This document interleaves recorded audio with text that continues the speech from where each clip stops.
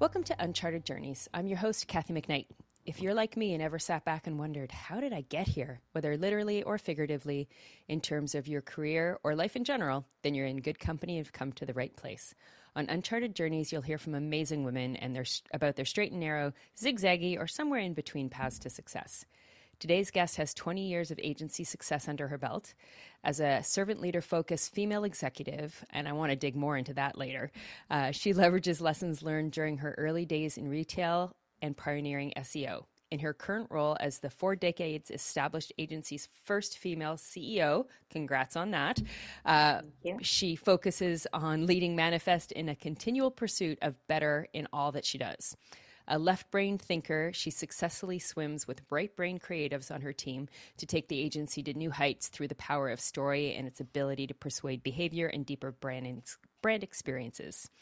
Key to her success is her service leadership style, coupled with empathy that is ever present, not an easy thing to do. And I'm sure there's a plethora of stories gathered, some of which hopefully she'll share today. Joining us from sunny and warm Arizona, welcome Melissa Bouma.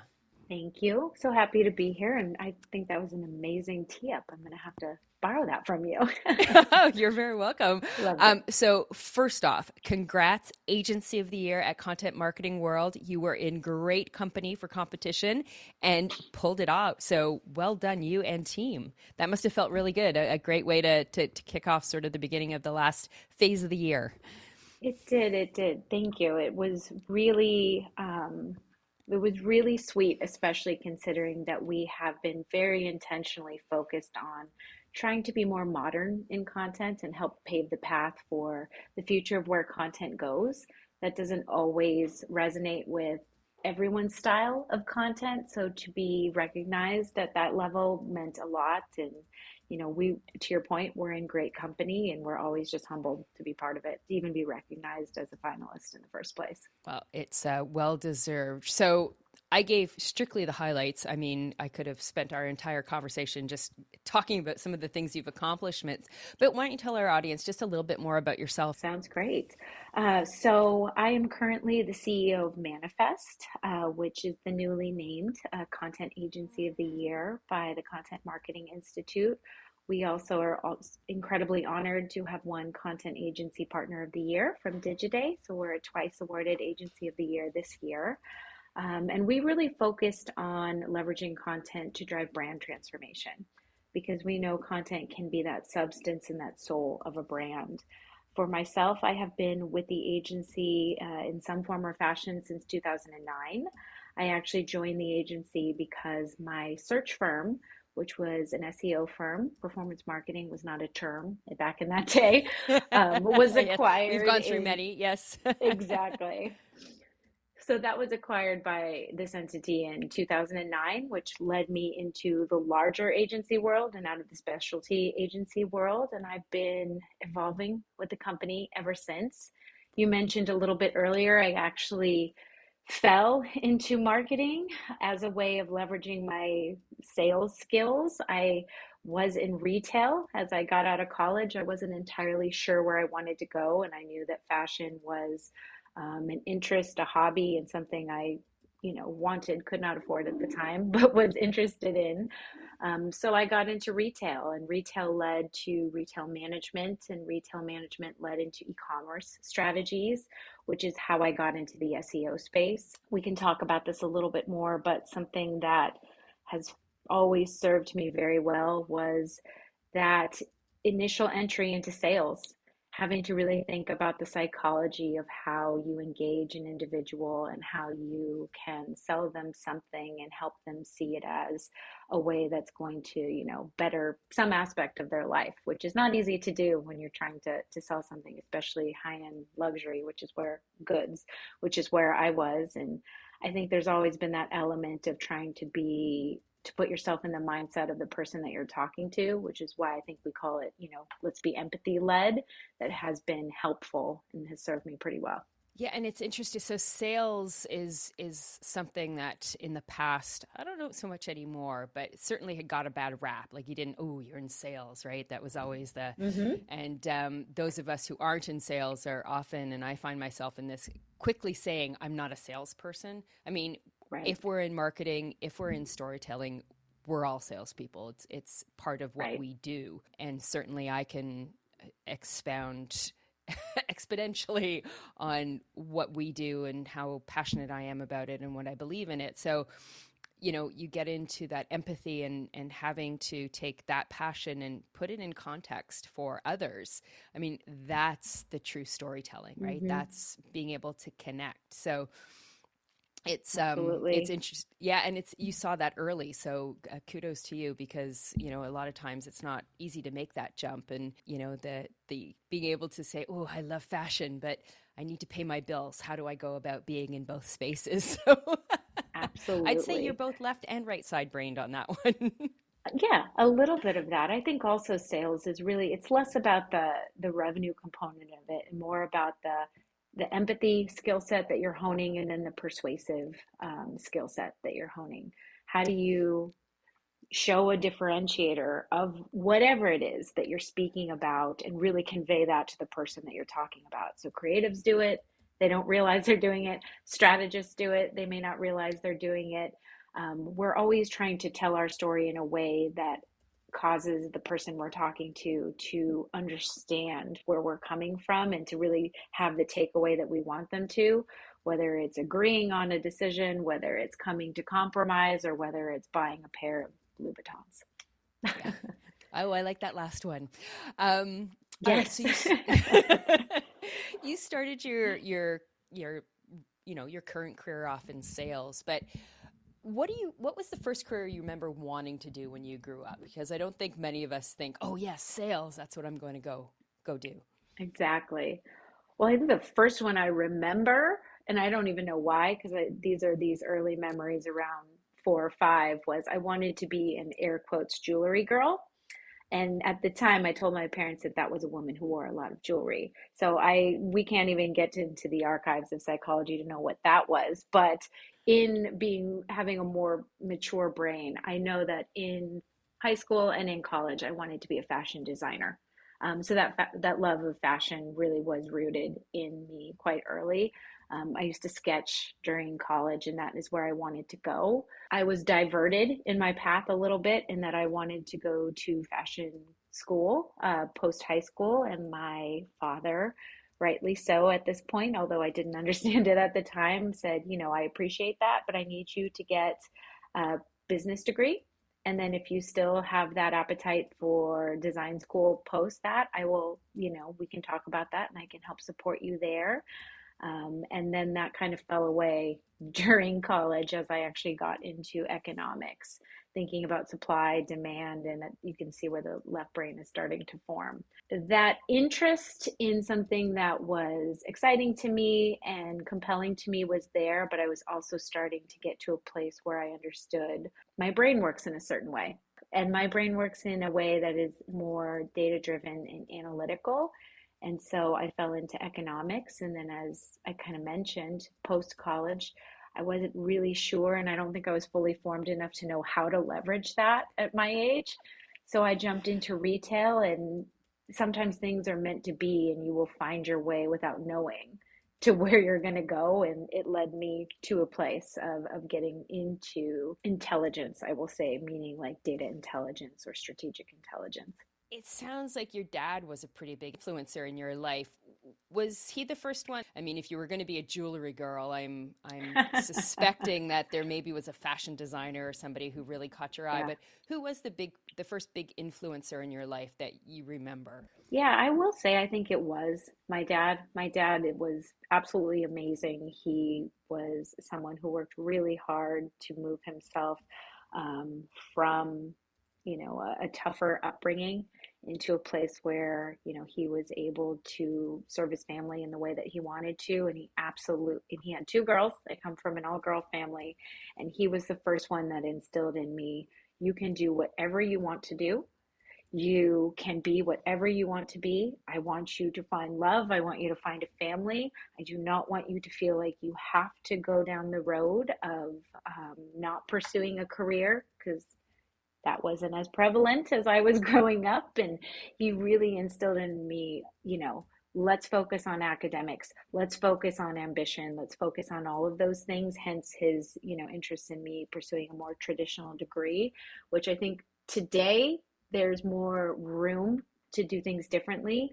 But as we all were when we're growing up at different points in our life, the outside world doesn't accept those things and didn't accept those things as readily, in the time that I was growing up. So he was the one who, and I really instilled in me, you can be absolutely anything you want to be, especially as a woman. And I am absolutely going to make sure that that happens. That's fantastic to have that kind of Yeah. support. Now, I have to ask, does he come from a family with sisters or did he have brothers? So he had two sisters and one brother, and a very strong mother. So my grandma was like the matriarch of our family. Yeah, to know how to navigate two daughters. um, yes, he'd have to have had a strong female influence. So that's where I was curious. Yes, yes, yes. You hit the nail on the head, and it's true. Often, music is a strong influence in our lives, and often there's something that we don't not sure why, but something that sticks with us. Is there a song right now that really energizes you, or maybe a song that epitomizes your career path, something that really resonates? I think when you ask that question, you'll automatically go in your brain to just which one of my favorite songs, Yeah. right? Because to your point, there's some underlying reason why it's one of your favorite songs. One of my favorite songs is Michael Jackson's Man in the Mirror. So there's probably something that resonates there around the fact that one, product of the 80s, and two, that there's looking at yourself and trying to change yourself before you can change anyone else around you. It's a really good song, actually. I hadn't thought about that one in a really long time. I remember when it came out, though, thinking about the impact of that. Yeah, Um, yeah. It's a great song. it really People is. don't play it enough, No, right? I totally agree. I'm not a huge Michael Jackson fan. I respect on what he did and the impact on music. I mean, he changed the way music is made. Hmm. But there's just certain songs, whether you're a fan or not of the artist, that you have to admit Absolutely. to. Yeah, And yeah, I think that's one of them. So well done, good yeah. choice. I think maybe to your point, maybe more of the lyrics of that song than Yeah, where that person ended up going, which is probably exactly. not what we want to highlight. No, no. Let's move on. So, street name. If your career was an actual road, what would it be called? That question absolutely exposes my ignorance of street names. So maybe we'll just make up a street name, if you Absolutely. will. Yeah. Um, maybe we would say that we live on Servant Leadership Road, then, just because you brought it up earlier. But when I think about my journey and my progress, something that I try really hard to make sure is always part of my line of thinking, or the way that I like try to assess decisions, is this serving others? Is this serving the team? Is this serving my clients? Is this serving the business? And thinking about that's really what drives me and motivates me. Is I just absolutely am in love, with the team that I serve at Manifest and around me. And so thinking about how we can continue to create spaces where people can be successful, be creative, feel challenged, and feel fulfilled. So that's probably the most important thing to me in my career, is that that doesn't ever go away or change. I don't think it will, because it's part of the way that I hope to lead and continue, or I try to lead, and then also hope to continue to lead.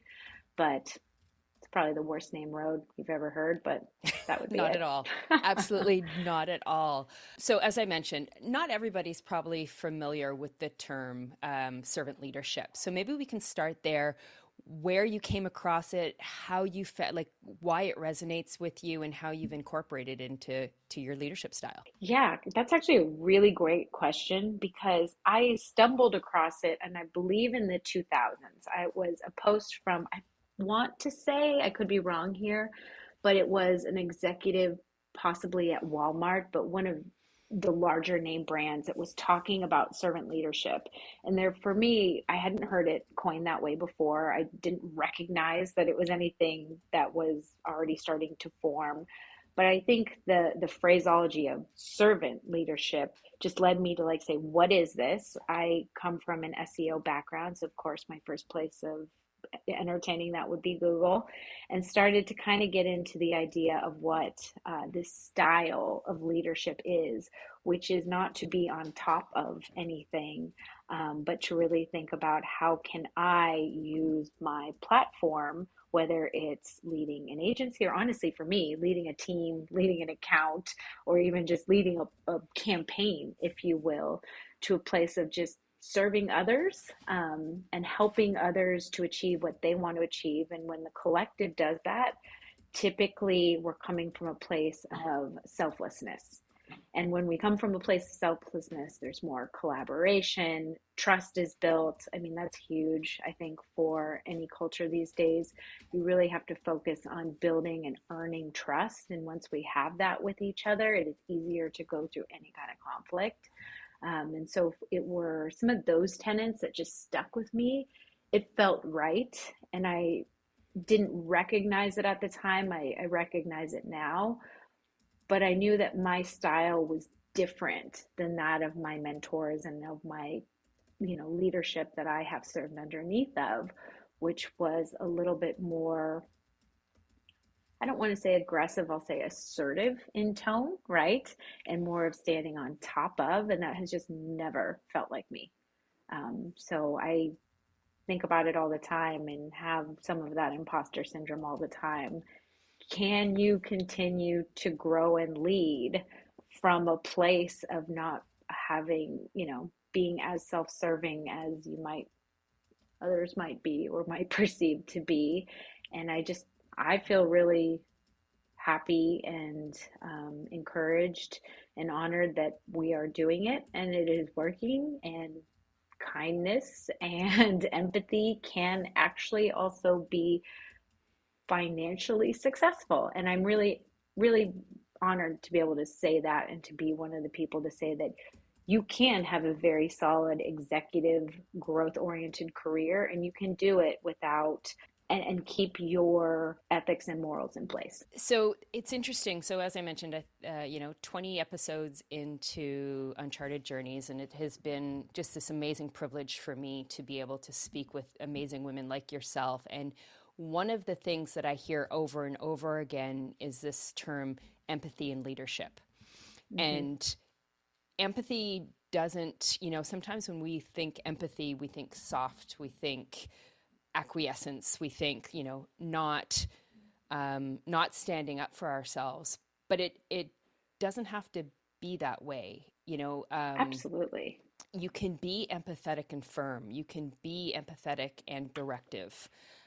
It's just a different way of approaching it. And I love the fact that, you weren't even aware that this was a thing, but you were already doing it. Right. And being able, right. Sometimes being able to put parameters around it to understand that, oh, it's not just me, really enables us to lean into it and follow that gut instinct. Right. If you think about what empathy actually is, to your point, it is not a posture and it's not being soft. It's taking yourself and trying to fully immerse yourself in the other person's position. How do they feel? What is the context? How did they get there? What are some of the influences? Once you put yourself in their position, it's easier to find compromise or alignment or agreement because you understand all of the other influences on them. It doesn't mean that the outcome is one of conforming to what they want. It means you understand why they're behaving, acting, or you're trying to understand why they're behaving or acting a certain way so that you guys can find the right solution together. To me, that's empathy. It's not, and you can do that in a assertive way because at the end of the day, you still have to make decisions that you with all of the information that you have. With empathy, you have more information to make that decision off of. Yeah, and it's, I learn something every time I have one of these conversations. One of my go-tos is seek first to understand. And mm-hmm. We've all, I think, probably had something that's really resonated in our careers. One of the most, I think, impactful books I've ever read, and it's so simple and small, and I probably should have bought stock because I've given it to probably 50 people over the years, is The Four Agreements by Don Miguel Ruiz, who, he talks about being impeccable with your word, about not taking things personally, always be your best, and don't make assumptions. And it was that don't make assumptions that really, really changed me as Hmm. a person, because when you don't assume, when you really seek to understand, be empathetic and understand the why. I love the way you said that, understand the why. It makes all of the difference. So I'm wondering, Absolutely. so you said you came across this at a, when you heard someone speak or were interacting with somebody, and it really clicked with you. How has that guided your career? What's your career journey been like? Not just necessarily in lights of that, but it sounds like that's something that you come back to. It's your touchstone, where maybe sometimes we Hmm. stray, but we come back to things that set us straight and move us Hmm. forward. So what's the journey look like? I mean, you've been in agency pretty much your entire career, but as I mentioned in Hmm. my intro, you probably have a lot of great stories, many of which we probably shouldn't share on the podcast, more meant for a glass of wine. But share a little bit about how you got to where you are today. Sure.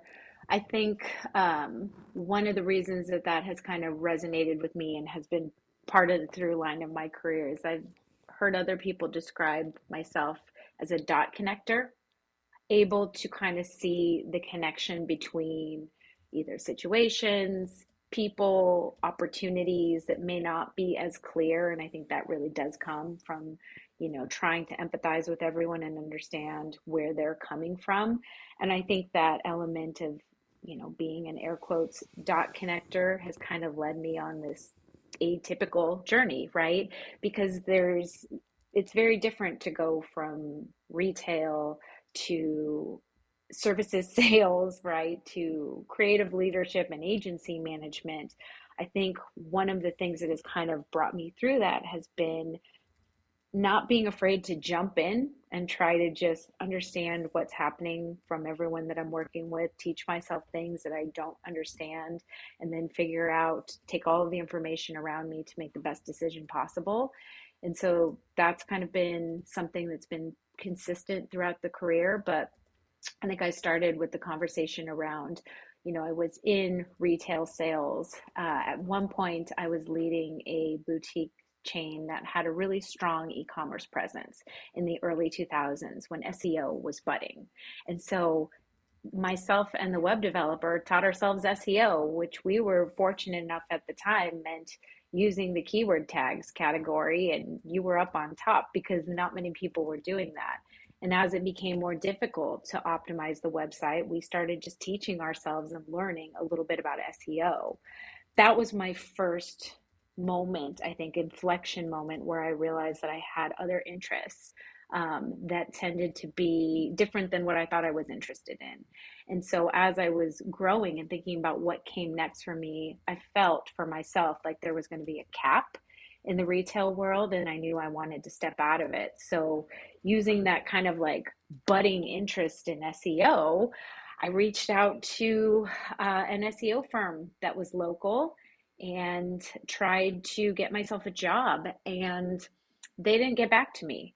And I remember one of the things that I did that I still can't actually believe that I did, but I'm pretty proud of myself, was I put on a suit. I didn't realize at the time that in digital marketing, it was not a suit type of gig. I just figured it was corporate and that everyone was wearing a suit.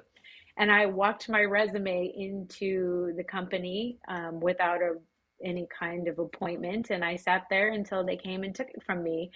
And they felt like there was probably a little something in me that was a bit of a go-getter and that maybe they should take a chance on a conversation. So I ended up joining the firm and put myself in a position to be able to lead the sales team, and then ultimately was leading the firm as president, and then had some ownership stake in it when it was sold to one of the entities that founded Manifest. Moved in with the acquisition to Manifest and was leading the search team, which led to leading the digital marketing team and then the data and digital marketing team. And then from there, it's on my LinkedIn. I ended up kind of just evolving my way through the ranks, and I'm really humbled to be leading the agency today. So it's been one of teaching myself new things, not being afraid to take on areas that I'm maybe not classically trained in. Um, but a lot of times you can ask the right questions, understand again why people are doing things the way that they're doing them. And while I'm not a traditionally tenured strategist, I think I can put together a really solid brief, to be honest with you. And I've kind of been self-taught along the way, if you will. You So know, that that's that that's the career. which is my gosh, so amazing. I love the tenacity. Now you live in Arizona now. Where did you grow up? I grew up in LA, and I live in Arizona now. I spend a lot of time in airports because we are headquartered in New York. So I kind of think of myself as bicoastal. Yeah, I'm trying to think because I'm thinking, everybody I've met from Arizona, pretty laid back, pretty chill, and I'm thinking, okay, that tenacity. There's no way. No offense to Arizonians, if that's what they're called, but None I was taken. thinking either L.A. or New York hustle, right? Like it's Yes, you've that got it. You hit the chutzpah. nail on the. Yep. Grew up in LA. And again, now you're starting to put the story together with a self made father who had two young girls that he was really trying to arm for possibly remaining in LA. I ended up getting to Arizona because my husband's in real estate and the market in the early 2000s led us to Arizona. But I will always be, a larger city individual at heart. Like Yeah. I love my time in New York and Chicago and DC. Yes, yes. I'm actually heading to LA on Monday, so have any good recommendations? Although it sounds like you've been in Uh, Arizona for a while. yeah, yeah. Well, at this point in my life, when I get there, I'm just like, oh, the traffic and the this. But there's also something that you can kind of feel deep in your DNA when you get into that traffic. Suddenly, I am such an assertive driver, whereas when I'm in Arizona, I'm just cruising. So there's got to be, being you were president previously of the organization you were with when Manifest acquired you, and now you're CEO of a much larger, differentiated agency. What does your current role look like? What is it that makes you want to get up in the morning? Some of the challenges, Mhm. maybe you're finding different compromises now, a little later on in your career, different stage of life, but also, I mean, the world has changed so much over the last 3 Mhm. years. What does today look like for you? Such a good question. I mean, I think the first answer to one of your first questions, which is what gets you up in the morning, really comes in the breadth of the role and all of the different places. Some meetings are operational, many meetings are financial, many are growth oriented, some are specialty in certain skill sets or depth, like performance marketing. And I think it is that variety of being able to see where can I be supportive, where can I help lead or give advice or jump in and actually help with solution that gets me up in the morning. I mean, the day is absolutely never the same. And I never know what is coming at me. And sometimes I sit back at the end of the day, and these are these conversations that are better for a glass of wine, and think like, did I really just do that thing today? And it just shocks me. And I tell my husband that, and he just smiles and he's like, yeah, you did. So that is something that I love, and it is interesting in this role that you are everywhere, right? You truly are. You are more of a generalist, whereas my upbringing was one of specialty. It was deep into algorithms and data and analysis, and now I'm thinking macro. So it went from micro to macro, and that has been a shift that took some getting used to, but I absolutely love it at this point. I love being able to think about just applying similar principle. And I say I think about it, but it happens without thinking, right? I end up applying similar principles of assess, find out why, think about what we're trying to get to, think about all of the options we have in front of us, and then make the best decision possible. So that is something that gets me up in the morning, and I love the leadership role. I never saw myself in it. I didn't expect to be sitting in this chair. I feel very honored to be sitting in this chair, but it wasn't on the conscious path. It was something that ended up being part of my path. And each time that an opportunity came my way, I did have a little bit of that imposter syndrome. Am I well suited for this? And asking myself that. And one of the reasons I've continued to pursue those roles is I think that I have the right intentions for everybody. And I think it's the fear of someone else's intentions maybe not being um, in line with where I'm hoping that our agency will go that give me that courage boost to step into something that's uncomfortable. Taking that step into being uncomfortable, I guess the saying is, get comfortable with being uncomfortable. Um, for a lot of people, that just, it doesn't work. They, as much as they Mm-hmm. might want to do something, it's just too far outside their comfort zone, or their bailiwick, not to overuse comfort. And I love the way that you put it, that you reflected, that you looked at, am I the right person for the role? Not, can I do this role? Not, do I have the skill set? Because there's very little that we as humans and as driven individuals, left brainers, as I am very much like you, that we can't learn, that we can't put our heads to and figure it out. But Right. reflecting and asking, am I the right person for this role? Am I going to serve the team the way they need to be served and supported? And it sounds like you pretty much ascribe to the high tides rise all ships. So I Mm-hmm. love that. But Mm-hmm. to consciously reflect that on such an amazing opportunity, putting others ahead of your comfort and ahead of your, is this something that, is right for me, but like, will I do the best job for them? It's such a Mm-hmm. different way of looking at it. Yeah, yeah. Some of the things I think you ask yourself subconsciously, right? Until you have conversations like these, you don't recognize that you're doing it. Exactly. And that might be kind of, and by the way, I took 2 semesters of psychology in college, and so never lost a passion for that. But I was going to say that might be why when you ask me questions like, okay, what was exciting to you about servant leadership? I didn't know at the time, but because that might be just a little bit about how I'm hardwired, that's probably why there was some resonance in that when I heard someone speaking about it. So, if you weren't leading this amazing agency and making the world a better storytelling place, what do you think you would be doing? Would you be that jewelry girl, or is there something else that you think about that, as we get into our, third decades of career, we Yeah. start thinking about what's next. So if you Yes. weren't doing what you were doing, what would it be? I think that I would definitely be doing something that involved people and leading and working with people. I also could see myself maybe not being in the jewelry world or the fashion world, but I could see myself in some sort of the design or real estate world because that's just another interest of mine. I love real estate. I love paying attention to the market. I love watching trends, specifically in interior design. So I could have seen myself kind of fall into that.